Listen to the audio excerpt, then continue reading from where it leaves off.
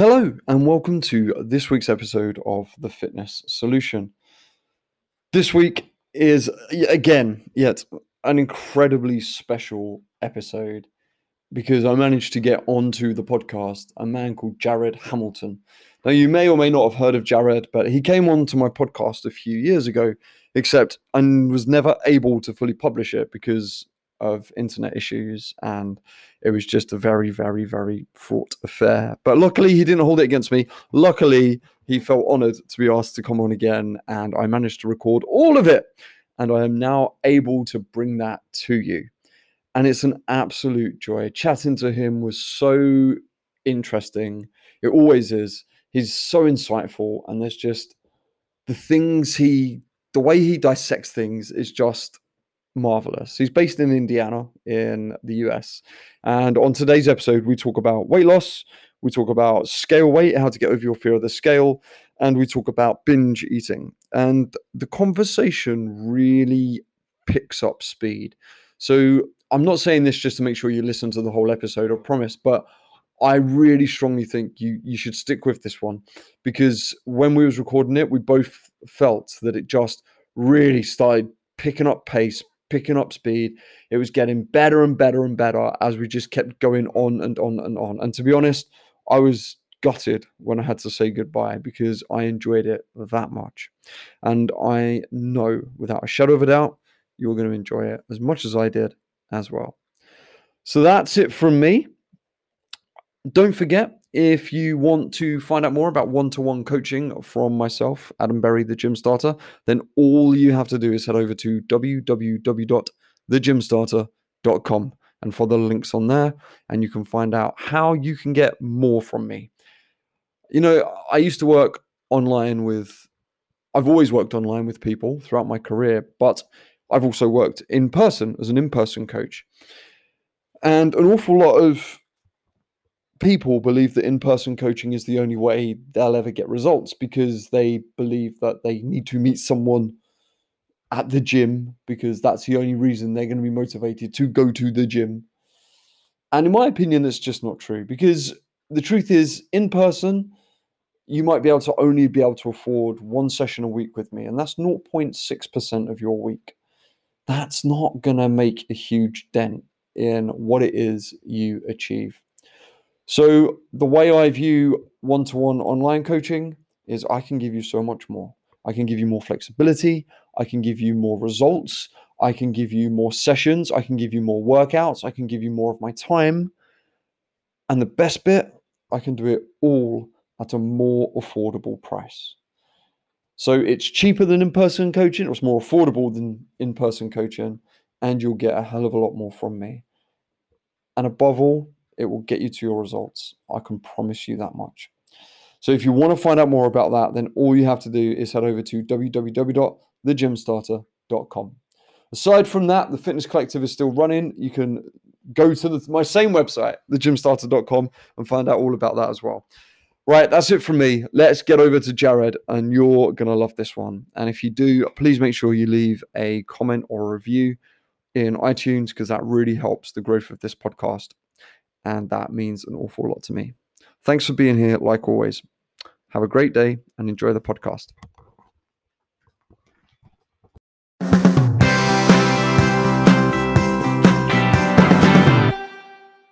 Hello, and welcome to this week's episode of The Fitness Solution. On the other end of the line, coming out of, hang on, can I remember? Is it Wisconsin you're based in? Indiana.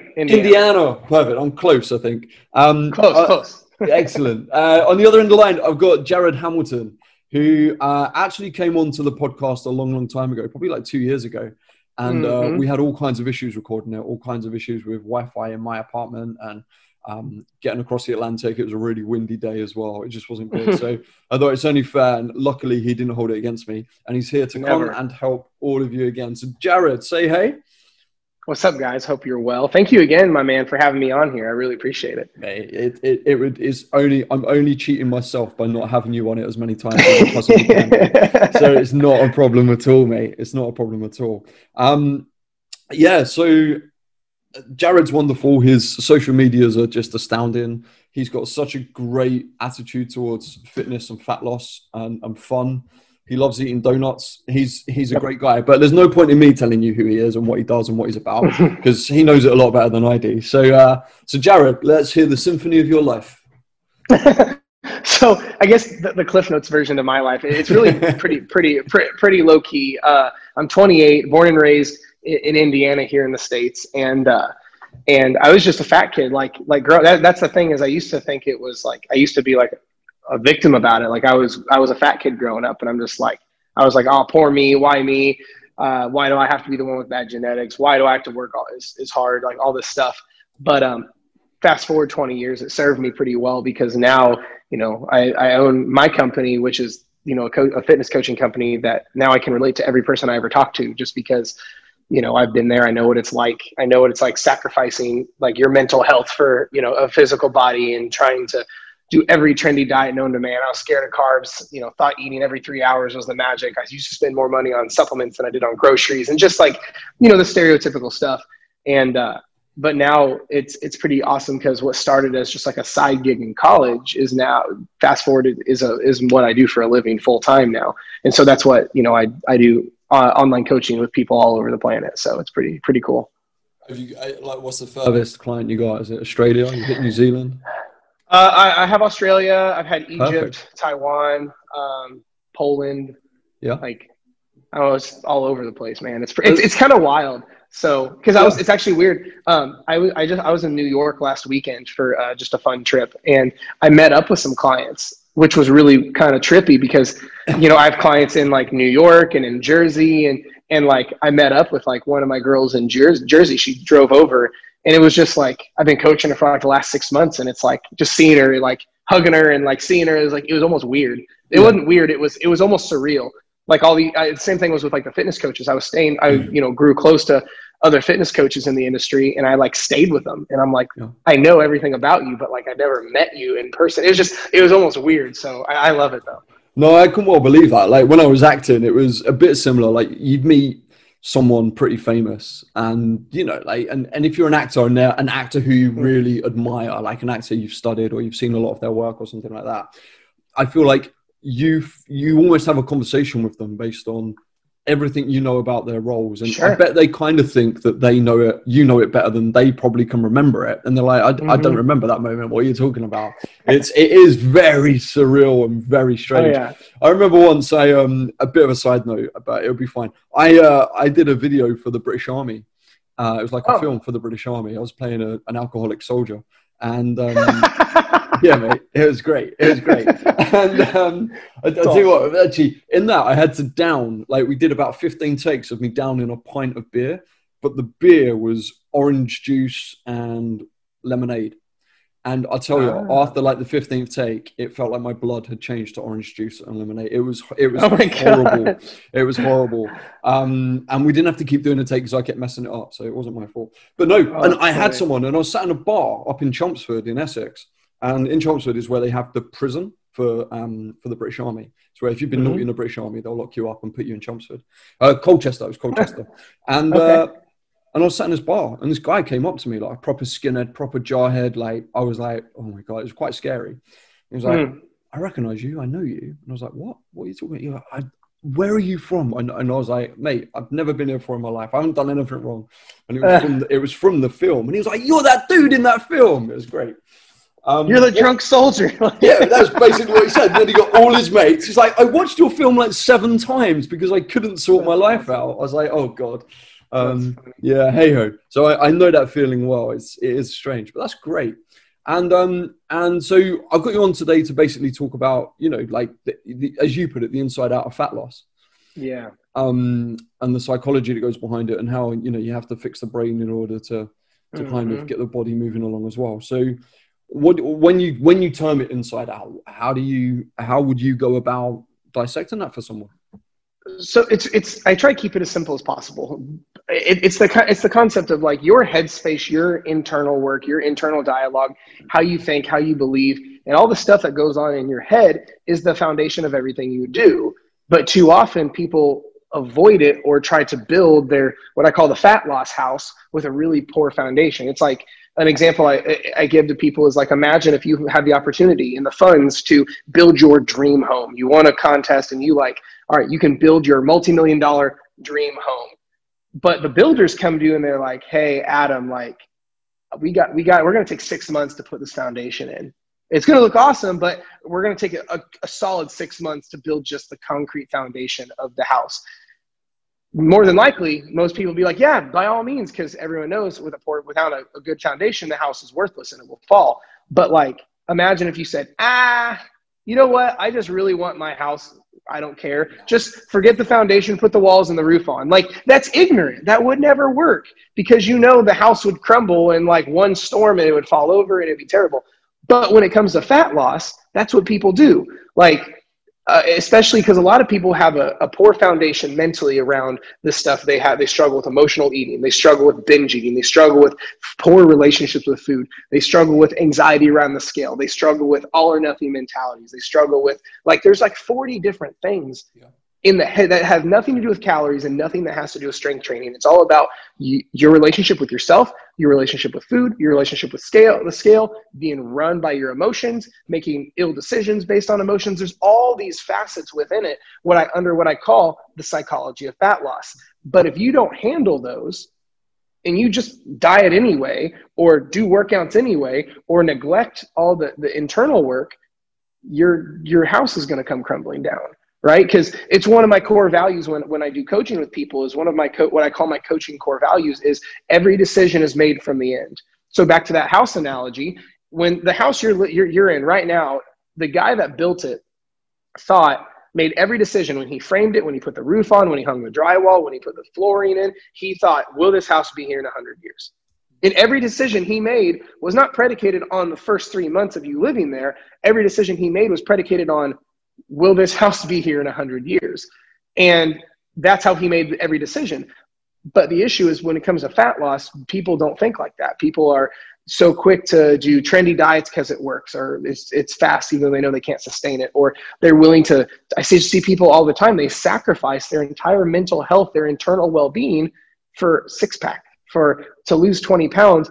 Whereas it's just the wrong way to go about it. That's why what I call, when I do like with my coaching and stuff, is what I call dieting from the inside out, and attacking first and foremost and handling the internal side of things. Because I feel like it's one big mark the fitness industry and coaches lack is, like, to be honest, most coaches, if a client says, I struggle with emotional eating, the coach just says, well, get the trigger food out of the house, and that's it. It's not a commonplace in coaching to talk about things like internal work, meditation, therapy, journaling, inner child work, like all these intricacies of your internal world. It's not commonplace in our industry. So that's why there's got to be a lot of things under the umbrella of what I call dieting from the inside out. Yeah, that's huge. I use a similar analogy. I call them the roots of fat loss. I'm like, a lot of people, when they see a tree, they'll think, okay, I want to lose weight, so let's do exercise, and that's like the leaves on the branches. Let's do, get a diet, that's the other leaf on the branch, and, sort out nutrition or something like that. That's the other thing, or get a personal trainer or whatever.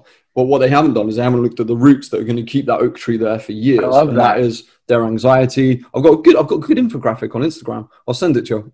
It's like, their anxiety, their relationship with food, their depression, the list goes on and on, the way they talk to themselves and stuff like that. And it's, and I think what is great is, there's people like you, and I like to think I voice the opinion quite often as well, is that, we are personal trainers, and like, for me, this was the first part of it. Like, I knew about all of this before I knew about fitness. I knew about all of this before I learned strength training. I learned about all this before I learned how to run a 5K. And because of my background in acting, and it was all psychology based and everything else. And I knew about, figuring out the internal in order to figure out the external. And you do that very much in the acting room. And I do feel like there's a lot of people out there who are changing the trend. And I think that's wholly positive. Yeah. Are you finding people come to you for your online coaching, and they already have a handle on that's how they need to approach it? Yes and no. I have some people who like like literally, like I could have two at what I call application calls when someone's applying to work with me. I could literally have two back to back and be so far off though. Like I've had people come to me who are like, yeah, I want to lose weight, but my main goal is I want to fix my relationships with food, or I want to quit being controlled by the bathroom scale, or I want to learn how to not be obsessive about fat loss. Where like they want to lose weight, but their main goal is around their headspace. And I'm like, that's what I'm talking about. Yeah. But then again, I've had calls recently with people who their main goal is just fat loss, and we'll be on the phone call and I come to find out they binge eat, they have anxiety around the scale, they have all these mental issues around fat loss, and we have to fix those first. and I'll say that, and I'll talk to them and give them the exact analogy about the house. And I'll tell them, I'm like, hey, well, first and foremost, we got to fix this side of stuff first, because if we don't take care of it, like you're never going to have long-term change. And they go, oh, and they're like disappointed because they're like, it's kind of like the analogy I gave a little bit ago, where they're like, I'm willing to sacrifice that to just get my goal. Whereas we can't do that. That's literally like having that house built and saying, I'm in a hurry, forget the foundation. Whereas that's just not a good idea. Yeah. Have you ever had a client get to a point where you've kind of taken them on and you're like, you know what, I believe in you. I think there's something else there we can get to. You've done like a fast fat loss protocol, or you've pushed them to their goal and they've got there and they've managed it. And then once they've got there, they've kind of rebounded away from it and it's all started to go back on. And then they've had to come back to you to refix all the initial problems that you wanted to get them to first. So like they've had to go through a period with you of the way they wanted to do it in order to learn that actually you need to work the other way. Not really, because when it comes to my style of coaching, if someone's like, no, I want to sacrifice my mental health, I don't care, I won't work with them. Yeah. Like, just because that goes against my core values of how I coach. Like one of my core values is, like I said, is make decisions from the end. And if we can't do that, then we're not a good fit. So generally what happens is someone has had a rough history with another coach or on their own with, overnight diets, trendy diets, crazy rapid fat loss protocols and things like that. And like if someone wants that, like, to be honest, I won't take them on as a client just because I'm not the guy for that. It's that kind of thing. So generally if that happens, it's because they've had that experience with someone else. And then they're like, okay, Jared, I lost 50 pounds, gained back 60. I get what you're saying. I need to do this the right way. And that's usually how that happens. Yeah. No, that's great. It's really important that we know our boundaries and we know who will work with us and who won't, isn't it? And so let's take a couple of those things then, and let's see how we could reverse engineer it, say, or work from the end and back. So let's take scale anxiety, something you mentioned. Like say someone's listening to this and they fear the scale, they can't stand stepping on it. They just they know, like, they've tried the daily thing, they've tried the weekly thing, they've tried the monthly thing. Each one seems to bring up different levels of anxiety. Each one seems to create success and failure. And they can't find the rhythm that works because they feel like they've tried all three methods and not one of it works. And they just can't figure it out.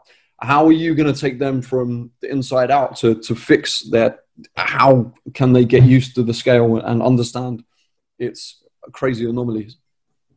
Yeah, no, that's a really good question. So there's a few. So how I attack, because we have to attack every one of these differently. We have to attack scale anxiety different than we attack food relationships, and how we attack progress, regress, all that. But with scale anxiety, how I handle it is if someone listening to this is struggling with the scale anxiety, there are two reasons and two reasons alone. Is either you don't understand the scale, and that's just a knowledge thing, or you're using it improperly as a tool and you're using it out of context. So for example, everything comes down to those two. You don't understand it or you're using it wrong. For example, if someone hops on the scale and weighs 150 pounds and tomorrow they weigh 155 pounds, you and I both know you can't physiologically store 5 pounds of fat overnight.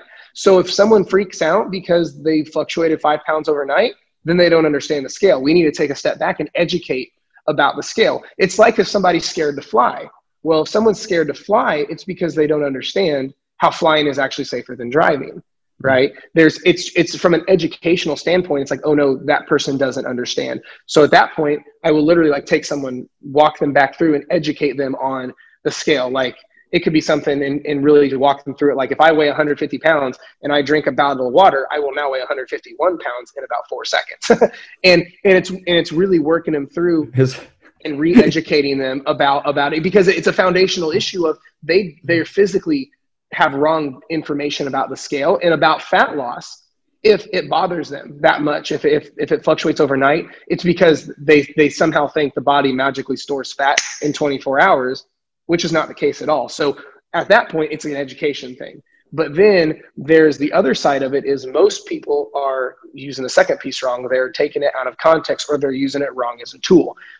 As in, paper or scissors are great for cutting paper, but if I use a pair of scissors to cut down a tree, I'm using that tool out of context, because a tool is only as good as the context in which it's being used. Yep. So for example, if someone weighs themselves every week, every month, every Tuesday because they feel fat, and they have no context with that weigh-in, so they might weigh themselves on Monday the 1st and they weigh 150 pounds, and then they weigh themselves on Monday the 14th 2 weeks later and they're like 153 pounds, and they go, oh my gosh, I gained weight, I'm not losing weight. But again, they're using that tool out of context, because you can't just say you weigh this on Monday and weigh that on 2 weeks later, because there's a lot between then that can happen, because of going back to the educational piece. If you don't understand how the scale works, understand the biological processes of how the body stores water and fat, and what fluctuations mean, and how fluctuations are normal, and expectations around it, it's all this information stuff. But when people think it's like inherently one thing, the other part that I would almost call a part 3 is when people have their identity of who they are wrapped up in the scale. Like the fact that who they are is 130 pounds, but who they aren't is 131 pounds. Whereas if your identity is wrapped up in the scale, that's like your identity being wrapped up in the kind of car you drive.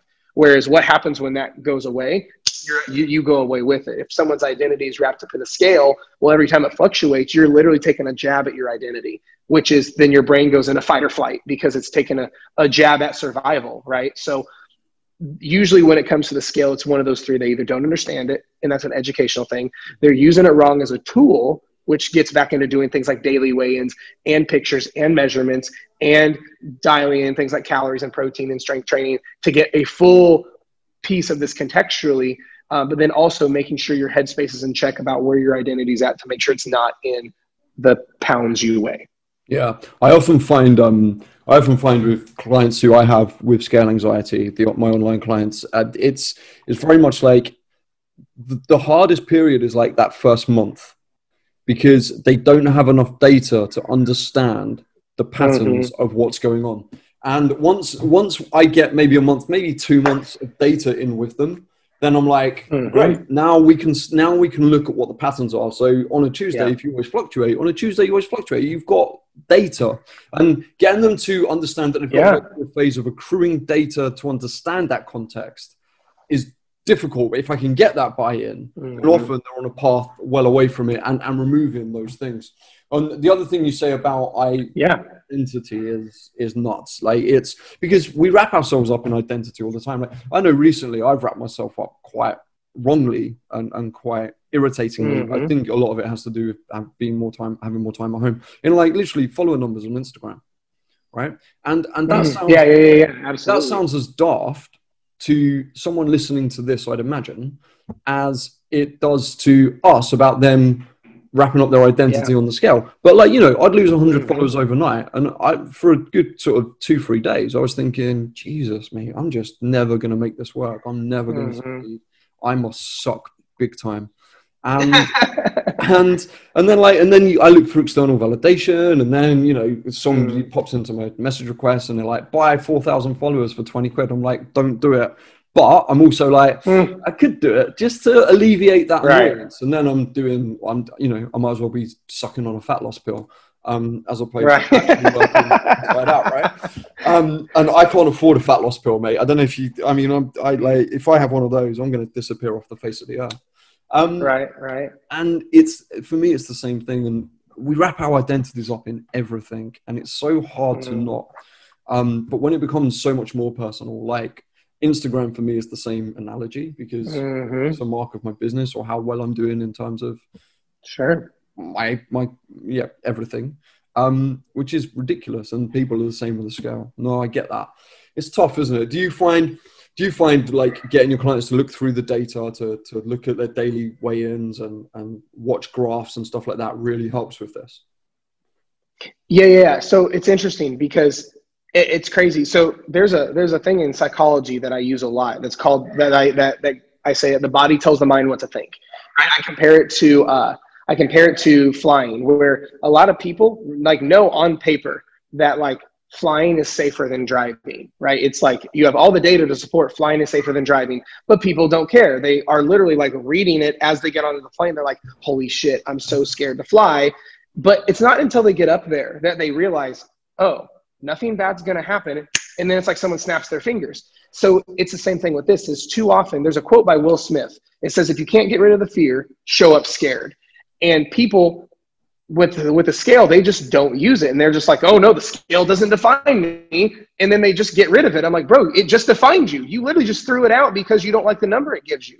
So often with this stuff is you just have to face it. If you have scale anxiety, getting rid of the scale does not take it away, right? It's almost like if you want to clean your house and you just take the dirt and put it under the rug, the dirt's still there. It like, you don't just get it. That would be like, that's so like it's the normal go-to, like, oh, the scale gives me anxiety, I'm just going to quit weighing myself, it's going to make it better. That's like the same logic of, I can't play guitar, so I'm just going to like watch a bunch of guitar videos and then instantly be able to play. It's like, no, the only way I'm going to be able to play guitar and I can't play is work through the suck and sound like trash for a while. And then over time, it will get better percentage-wise, and I'll eventually be able to sound like a rock star. It's the same thing is with any type of fear, you have to face it. You can't avoid the fear and hope it goes away. It doesn't work like that. Because I compare it also with the scale is like your partner brings you a gift. Like for example, if I brought my wife home flowers, let's say I bring her flowers just once every in a while, once a month, something like that, it stays special, does it not? If I like bring her, just surprise her with gifts every once in a while, it stays special. She has an emotional response. She's like, oh my gosh, thank you so much. I love this. Well, what if I bring her gifts and flowers every single day? All of a sudden, it doesn't seem as special. All of a sudden, I've almost like datafied it. It's like, I bring her flowers on Monday. She's like, oh my gosh, this is great. Thank you. Then I bring her flowers on Tuesday. She's like, oh, wow. Thank you. That's really nice. That's 2 days in a row. Wednesday, oh, more flowers. Thanks. Thursday, more flowers. Friday, more flowers. And now it's been like 3 weeks, and she literally has 21 bundles of flowers. And not enough. She probably, right. And all of a sudden, she probably doesn't even care anymore. Or if she does, but it does not have the same emotional effect as if when I bring it sporadically. So when someone weighs themselves every week, every month, every once when they feel fat, they keep it emotional. They keep it like, oh my gosh, oh my gosh, oh my gosh. Versus like when you weigh every single day, you will naturally see trends and averages, and you're like, oh wait, I've been down for the past 3 days. I bet I'm going to spike tomorrow. Oh, there I spiked tomorrow. I bet I'm going to stay this way for a few days. Okay, it's been 3 days. I bet I'm going to drop tomorrow, and then it drops, and then you start to pick up on that. And it's the only way, in my opinion, to get through that is you have to understand it. You have to start using it correctly. And even if emotions aren't on board yet, you got to show up anyway. And through action, your body tells your mind what to think, and it will get better. But when it's something that you're uncomfortable with, that's the hard part, is most people just want to avoid it, but it doesn't take the issue away. Because I'll literally give clients that option is I'll have someone working with me and they're like, all right, Jared, the whole daily weigh-in things makes me a little bit uncomfortable. And I'm like, okay, well, here's our options then. We can either make it a goal to work through the scale anxiety and win it and get on the other side of it. Instead of avoiding that trigger, we can just eliminate the trigger, which will take time, or we can avoid it and know that when you go to the doctor next time and weigh yourself, you're probably going to have a panic attack and freak out because we never handled the trigger, we just avoided it. Which do you want to do? And I'll literally leave it up to them, but I'll let both scenarios play out. It's like, do you want to handle the trigger and get rid of it, which is going to take time, or do you want to just avoid it, but know that when you step on the scale, the problem never went away? It's great. I mean, on my YouTube channel, I took at the start of lockdown, I took a client who hadn't looked at the scale in 2 years. And I took her through like a should you weigh yourself daily sort of challenge. And I've done a whole video on it on YouTube. And like what I found most amazing about it was not the fact that, you know, she went from not knowing it for 2 years to understanding it, facing it and going through the fears with it and coming out the other side. to now being able to disregard it. But also the way she was able to inspire others once I produced that video to get other people to start doing it as well. And they could see her progress and it became infectious for them. And then they've now all done it. And then you're just going to be spreading it awesome. More and more. She's a superstar, that client. She has a tough time of it. And what I found with her was it always got tougher when she knew that she wasn't sticking to her calories, when she knew she wasn't in a calorie deficit. And then when the scale went up, it was a reinforcement of her already negative feeling about herself, because she wasn't able to stay on the plan that she needed to stay on in order to get the scale to move in the right way. And I think that's when it becomes more difficult. Like, yeah, we can sit here and say, yeah, weigh yourself every day, we'll get rid of anxiety, we'll get rid of your fear, which when I had Sarah Doff on here, she called fear false expectation appearing real, which I just love. I think that's just brilliant. And we can get rid of that. But then if you're not you can't do all of that if you're then going to still eat, 4 McDonald's every day and expect it to go down just because you're stepping on it every day. The work still has to underpin you being able to face that fear.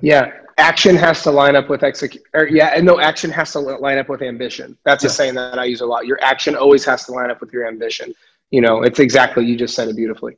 Yeah. And also big props to you for being the first person I've ever heard to quote Will Smith. Oh, thanks. It was funny. I saw that it was on a TikTok of his. Right. Okay. He's a funny one to follow on TikTok. And he had this big post saying, if you can't get rid of the fear, just show up scared. And I'm like, that is just brilliant life advice. Yeah. Like, if you got to do it, it's the same kind of thing. So yeah, it's like, the thing is if you're not willing to do that, you're going to start protecting yourself, and you're going to start building walls around yourself to protect yourself. And then what happens is, like, you build a wall in front of you, you build 2 walls to the side of you, build a wall behind you, and put a roof on top. You're not protecting yourself from your fear. You're putting yourself in a prison away from that fear. And you're now imprisoned by your fear. And it's like, you're never going to get anywhere. I got that from Richard Nichols. But yeah, that's what it's like. So that's like the scale. I feel like we've done that. And I think people have hopefully got tons of help out of that. Oh, yeah. And should we tackle binge eating? We can. I'm all about it. Whatever you want to do. Yeah, man. That's a huge one. And it's something I'm still learning about as a coach as well, to be honest. So it'd be great to get your thoughts on that. So how would we reverse engineer binge eating? So with binge eating, first and foremost, if someone's ever having these really big issues around this stuff, and more than like you and I are talking about, I'm always a fan of people getting like psychological help, like literally going and seeing a therapist who literally can diagnose and treat binge eating and things like that. But the thing with binge eating that I see in the fitness and fat loss world so much is, number one, there's a side of it where people are hiding their emotions with food, right? Like, you're sad, so you're trying to not see the sad emotions with donuts or whatever. It's the same thing like when people just hide with stress. Like when people tell me, they're like, oh, the gym is my therapy. It's like, no, it's not. You're using the gym as a distraction and not see your own negativity in your life. So we don't want to distract, but that's a whole nother topic. But for the most part, in my experience with binge eating, it's because it's coming from a massive level of deprivation. So what happens is people think certain foods are good, certain are bad, so they avoid the bad ones, and then the cravings creep, and then they eventually have a day where they're like, I can't take this anymore, and that's when they go ballistic on food. It's because they keep bouncing from ultra deprive, overindulge, and binge, and that leads to more deprivation because they binged. There's the deeper side where people are like hiding their negative emotions and negativity and inner child and all this psychological stuff with food. But that's like a whole nother topic. But the bigger reason why I see a lot of people why people binge eat is just because of the way they view food. They have this preconceived list of good foods and bad foods, healthy and unhealthy, foods I should avoid, foods are okay to eat, foods that are not allowed if I want to lose weight, and foods that are allowed. Whereas that's the issue. Food is not black and white, on or off. It's not like good or bad, because there's a term I use is the dose is what makes poison lethal. So like theoretically, you could literally inject small doses of snake venom and you wouldn't die. It's only when it's a certain level. It's the same thing as like So with food, it's not that like pizza is inherently bad. It's, should you eat whole pizzas at once? Probably not. But is there anything wrong with having a couple slices when you're going out with friends? It's totally fine. The issue we have there in the UK is like a couple of slices of a pizza in America is an entire pizza in the UK. Oh, shoot. Yeah, man. That's hilarious. I was watching Breaking Bad earlier. They bought a pizza and he picked up a slice. He couldn't even pick up a slice. Like, he picked up the whole thing. Big. And I was like, that looks as big as my car tire. I was that's just crazy. Yeah, sorry. Pizzas are huge. Yeah, no, you're good. That was a really small. But yeah.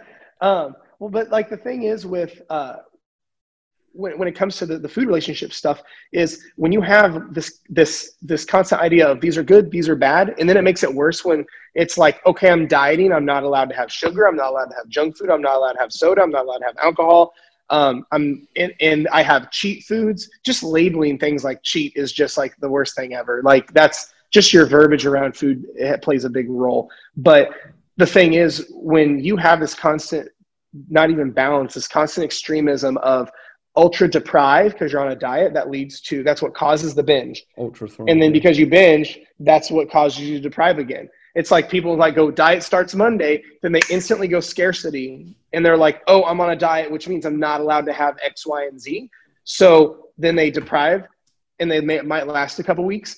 And then they're like, oh my gosh, I can't take this anymore. I'm just going to have like one piece of pizza, but they have 2 or 3 weeks of deprivation. So then they binge, and then they're like, oh my gosh, I can't believe I binge. I got to get back on track.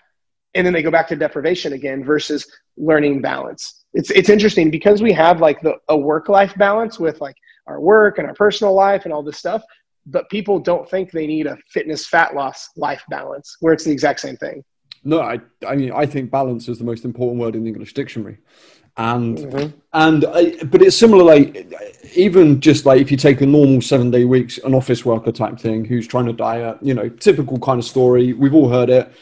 Someone's working and she's like, oh, I've been good all week on a Friday night. And then suddenly, because she's been good all week, the weekend is just a blowout. And she undoes all of her good work in the week. Yeah. And then the weekend is a blowout. And like, I think a lot of people often think a binge is, like eating 2 tubs of ice cream at 11 p.m. at night.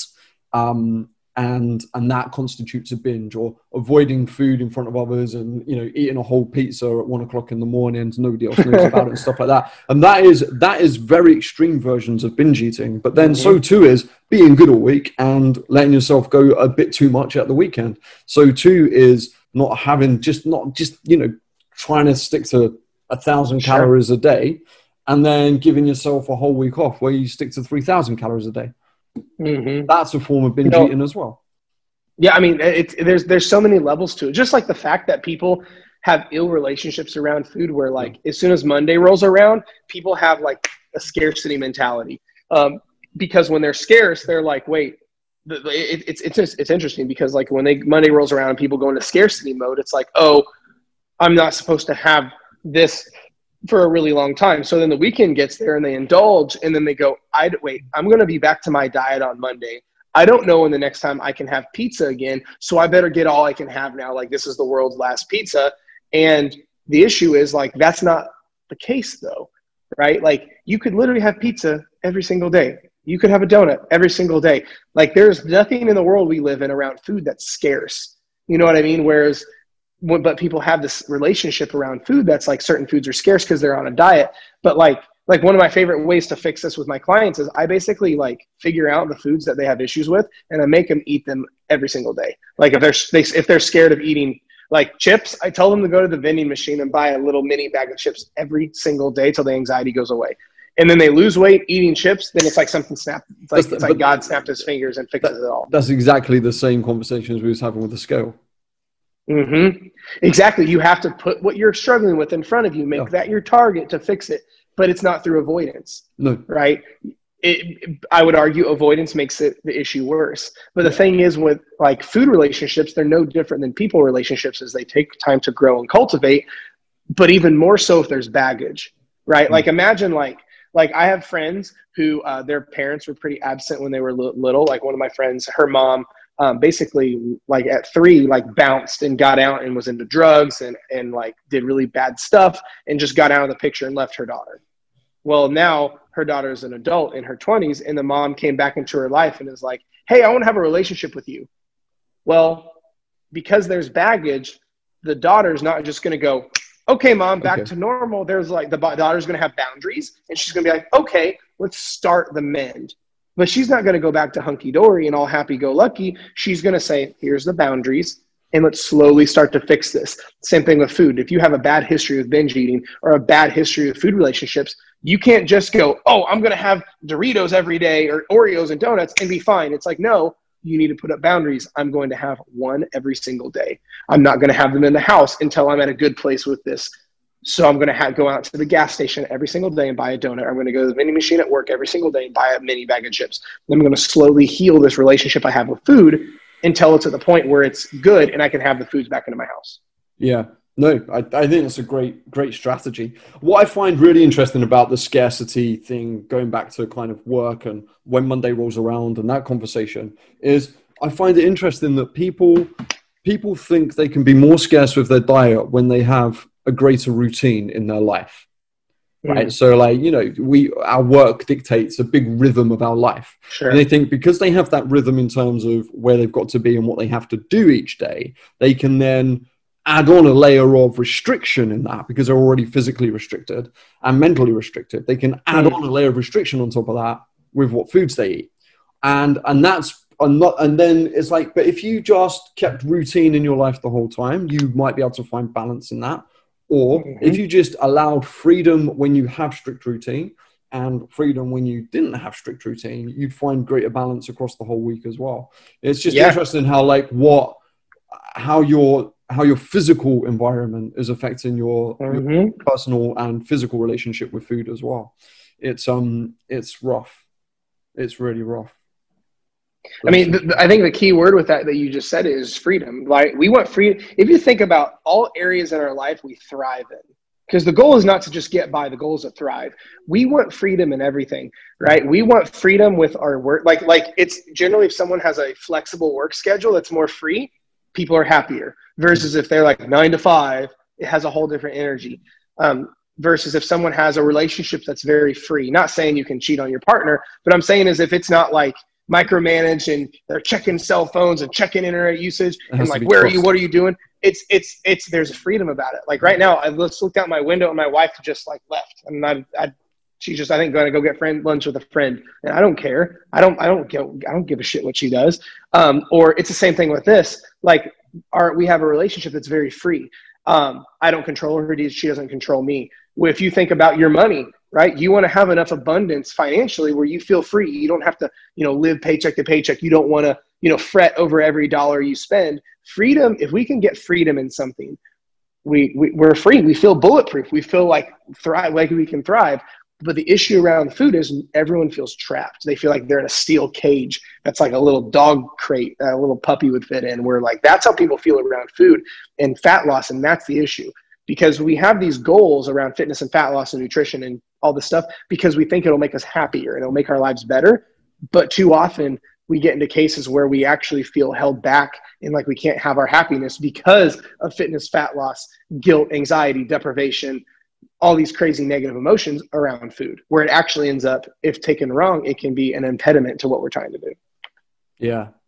That's a really great way of summing it up. And we thrive in freedom. I think that's a fantastic way. It's like on stage, we used plays are called plays because you're meant to play. It's a playground. Yeah. You're meant to have fun. You're meant to enjoy yourself, and you're meant to explore, develop, and investigate it when you're playing Hamlet, Othello, whoever it might be. And I take the same attitude into the gym. I'm like, yeah, okay. There's like you can find freedom within the guidelines. Like you have to build a structure and then just play around and find your freedom. Do what you enjoy within your structure, within your guidelines.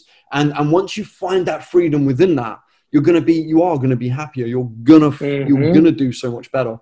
You're gonna listen to your body a lot more. You're gonna probably improve your weights because you're gonna go, you know what, I'll try this today. I'll do that. You'll get rid of fear around it as well. And it all comes so full circle. It's like the gym should be a playground, your pantry should be a playground, and you should investigate and enjoy in every way, shape, and form you possibly can. I think absolutely. No, that's such an amazing. That's such an amazing analogy to use. Is that it should be a fun playground, because we like how like a little kid goes to like a sandbox or a playground. That's such a. I'm going to use that. That's I'll let you have it. I'll let you have it as a thank you for coming onto the podcast. Bro. You can have it, my friend. Thanks, just make sure you tag me in it, okay? I will. I'll tag you in it. But it's true, but it's true of anything, isn't it? It's like if I look at children these days, like as I'm getting older, like I'm 33, and I look at children, and I'm now starting to see in animals as well, and they just have this. Their innocence is dictated by their freedom. They have they have no restriction. They have no understanding of what the world is. They're just free. And that brings them that innocence, and that innocence makes them happy. And I think as an adult, we probably spend far too much of our life not understanding that is really what we need to try and achieve. We need to find innocence in order to find that freedom. Like what you said with your wife, you know, she's just gone. She's gone innocently. Now, if you start attaching all kinds of guilt to it, you know, if you have personal guilt, or if you think there's guilt in her life and between your relationship, then her leaving suddenly isn't an innocent act of freedom. Right. It's suddenly a loaded act of triggering. It's interesting, because if you look at like comparing it to children, like you just said, they find there's freedom, but children operate best when they find freedom within boundaries and guidelines. But there's a difference between structures and structure, boundary, guidelines, and a rigid protocol. If you told a child how he can play, you can only take these two race cars or action figures and only play with them this way, that would be bad. But if you just said, hey, don't leave the backyard, do whatever you want to do, don't leave the backyard, don't leave the playground. You know, it's the same thing as with like guys like you and I, when we coach, is we want as much freedom as possible with our clients within boundaries and guidelines. Where it gets sticky is when you say, okay, you have to eat 6 times a day, this many calories per meal, you can only eat these 3 foods. And all of a sudden it's like telling a child how he can play, versus like when our nephews come over, we don't have kids, we have nephews. And when their nephews come over, I do not care what they do in my backyard. I just don't want them leaving my backyard. That's why we have a fence. I said, you can go climb trees, you can go jump over stuff, you can go run, you can go dig holes. I don't care what you do, just don't leave the backyard. And they go and have a blast. It's the same thing. It's like, look, save your calories, eat mostly whole foods, strength train. But if you want some donuts every day, have some donuts. If you want to go enjoy yourself. But you should be as free as possible within this stuff. It's like with like Shelby and my relationship, my wife, like our boundaries are, we're married. We don't have sex with anyone else other than each other. We stay committed to our relationship, like normal marital stuff. But like, she's going, I think, to get lunch with a friend, and I'm sitting here with you. Like, we don't report to each other. It's that same kind of thing, that there's a structure and boundaries of marriage, but otherwise it's like we do whatever we want. Like, you know what I mean? It's the same kind of thing. Yeah. And it's amazing how much of that is entwined into trust, right? If your nephews jump the fence, suddenly you'd consider building a bigger boundary because they've broken your trust. Like my fiance at the minute is in Australia. She's in Queensland. And I haven't seen her for the last like 3-4 months. And I don't know when I'm going to see her again, but not once have I second guessed my relationship. Not once have I thought, oh, she's going out tonight. Or not once have I thought, what is she doing right now? Why is she not like, the thought hasn't entered my head. Because our entire relationship is based on complete and utter trust. And I think when people get given their boundaries, who we coach, they get given their boundaries, they find that freedom. When they step outside that boundary and they feel like they've broken their trust to themselves, not necessarily to us as our coach, because us as their coach will always empathize with them. We'll always sit there and we'll go, yeah, that makes sense. Like, just tell me, talk to me, and then we'll rebuild that trust within it. It's when they feel like they've broken the trust with themselves, does it become a bigger problem. And they need to understand that they can trust themselves. They can trust themselves to go outside of the boundaries, because they can trust themselves to come back inside as long as they're honest about it, they move forward with it, and they resolve it within themselves. Absolutely, man. Like, that was so beautifully stated. It all comes back to that relationship we have with ourselves. right? It's why it all goes back to reinforcing the inner work, Yeah. right? If you have a horrible relationship with the person in the mirror, that's the stem of your problem, right? It's not calories. It's not protein. It's saying it like that makes it sound just like juvenile, right? But it's one of those things where it's like, no, how you feel about yourself, how you show up for yourself. Are you the person who you think you are, that you say you are, that you try to be? Are you that person? Right. It's why one of my, another core value of mine when it comes to coaching is when I'm teaching people is take pride in promise keeping, especially when you don't want to, because it's just like our ability to keep our own promises to ourselves dictates, to be honest, our happiness. Because it's what most people struggle with. It's like, if you say, I'm going to start over tomorrow, and you don't. I'm going to get up tomorrow morning and do cardio and don't. Or I'm going to not fall off the deep end this weekend and fail. Like, you keep chipping away at that every day, and that's what's going to cause you to unravel, and that's what's going to cause you to quit believing in yourself. It's no wonder you're not confident. For the past 100 promises you didn't fulfill. It's no different than like if I told you right this interview, if you said, Jared, let's do it tomorrow at 2:15, and I said okay, and I just didn't show up, and you said, hey, what's going on? And I said, I just changed my mind. You would be like, oh, well, that's not cool. And then I would be like, well, let's reschedule for tomorrow. And then if you're like, you're a good dude, so you'd be like, okay, let's do it tomorrow. And then I just no-show you again. And then you're like, hey, just checking in. I thought we were doing this. And I go, oh, well, my favorite TV show is on, so I just decided not to show up. And I said, well, let's do it tomorrow. You would probably be like, all right, I'll give him one more shot. And then you're like, all right, let's do it tomorrow. And then I no-show again. Guess what? Your belief level in me is dropping every time, is it not? You're losing respect for me. You're losing confidence in me if I were to do that. But and most people would agree to that, rightfully so. But most people do that to themselves. I'm going to start over tomorrow. No show. I'm going to get my workout in tomorrow after work. No show. I'm going to start my nutrition over. Don't do it. And then we lose the same respect for ourselves as you would someone else that didn't respect you. You know what I mean? It's similar to the James Clear principle in Atomic Habits, isn't it? Of never miss twice. If you're going to make a promise to yourself, never miss twice. Yeah, miss one day, that's fine. Don't miss two. Because if you miss two, you're going to miss 3, 4, 5, 6, 7, and 8. Yep. And then it's so much harder to get back on. You put that on a pedestal, and you're just never going to be able to manage it again. And what you say about giving up on yourself and everything else, I think that comes very much from how people have been treated in their lives as well by others time and time again. Like when I first started as a personal trainer, and you hear it still bandied about quite a lot, like, oh, if your clients aren't adhering to what you ask them to do and everything, then just fire them, get rid of them. If they're causing you too much stress, just get rid of them, fire them. And I'm like, I'm never going to do that, because the people I work with have probably had people fire them mentally, physically, emotionally, all of their lives. And the reason they're coming to me is so that they're not going to get fired. The reason they're coming to me is that I will always believe in them, even when they treat me poorly. And I will never give up on you. You might end up giving up on yourself at some point, and hopefully that won't happen that soon. But I'm not going to be the one that pulls the plug, because I am. It's my responsibility as your coach to keep believing in you no matter what.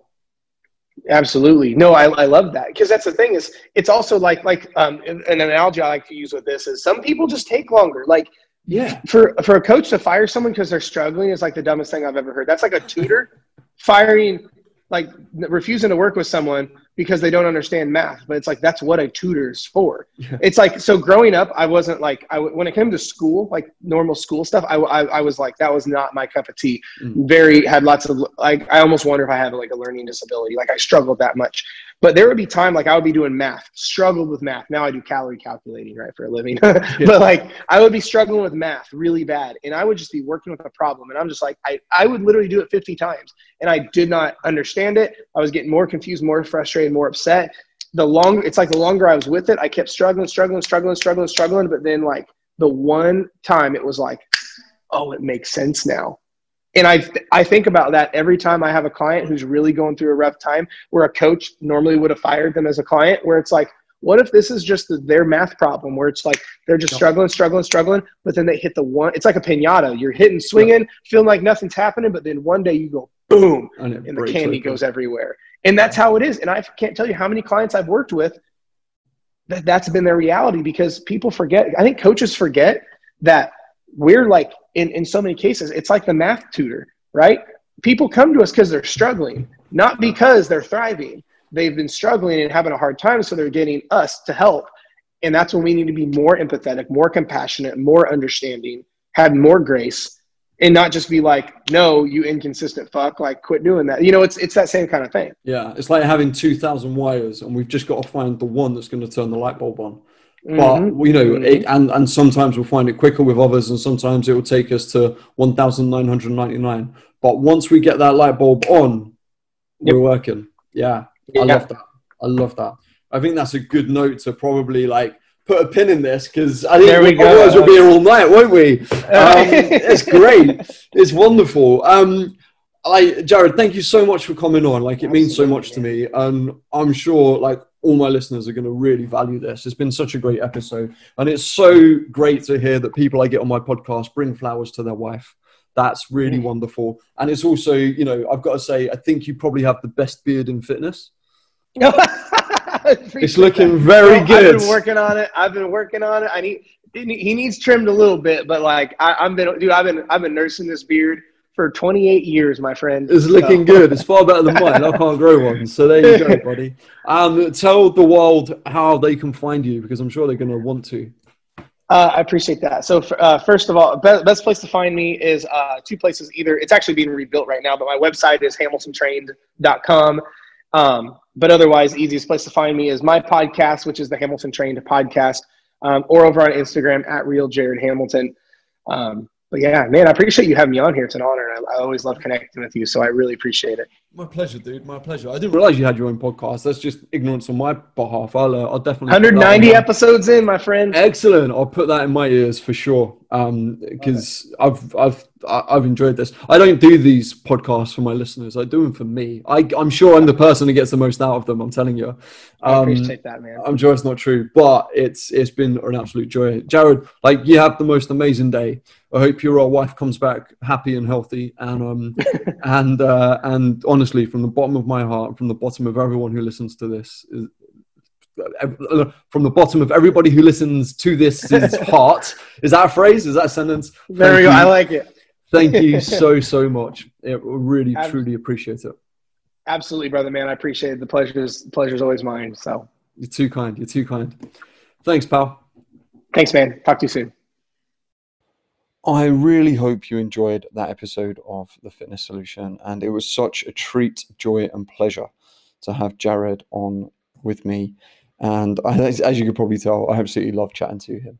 Please go check him out. He's worth every ounce and second of time that you may give him on social media or however else you digest his information. I listened to his podcast just the other day, his latest episode, and it was fantastic. So maybe head over there as well. Thank you for being here. Words can't describe how much I appreciate you for listening to what I do. 2020 has been a very hard year for everyone. And you may or may not know that my fiance is on the other side of the world, and pretty much all I have is my laptop and my microphone. And all I'm doing is writing as much content as I can for you to find out more about how to make fat loss a success for you. All I'm doing is picking up my microphone and recording as much as I can, whether that be on YouTube, for podcasts. I'm asking everyone and anyone to come onto it, and I'm hoping to get even better guests. I'm not sure if I can than what I already have. It's a true honor to be able to do this for you. It's a true joy of mine to be able to do it for you. And it's a lovely distraction from the kind of sadness that I have that I don't have my fiance by my side these days. So thank you. That's all I'm trying to say, because you being here is helping me more than I think you'll ever know. And that's really, truly a remarkable thing. I hope you have a great day. I really do. And if you need anything at all you have to do is reach out to me. My name's Adam, and I'm known as the Gym Starter. Ciao.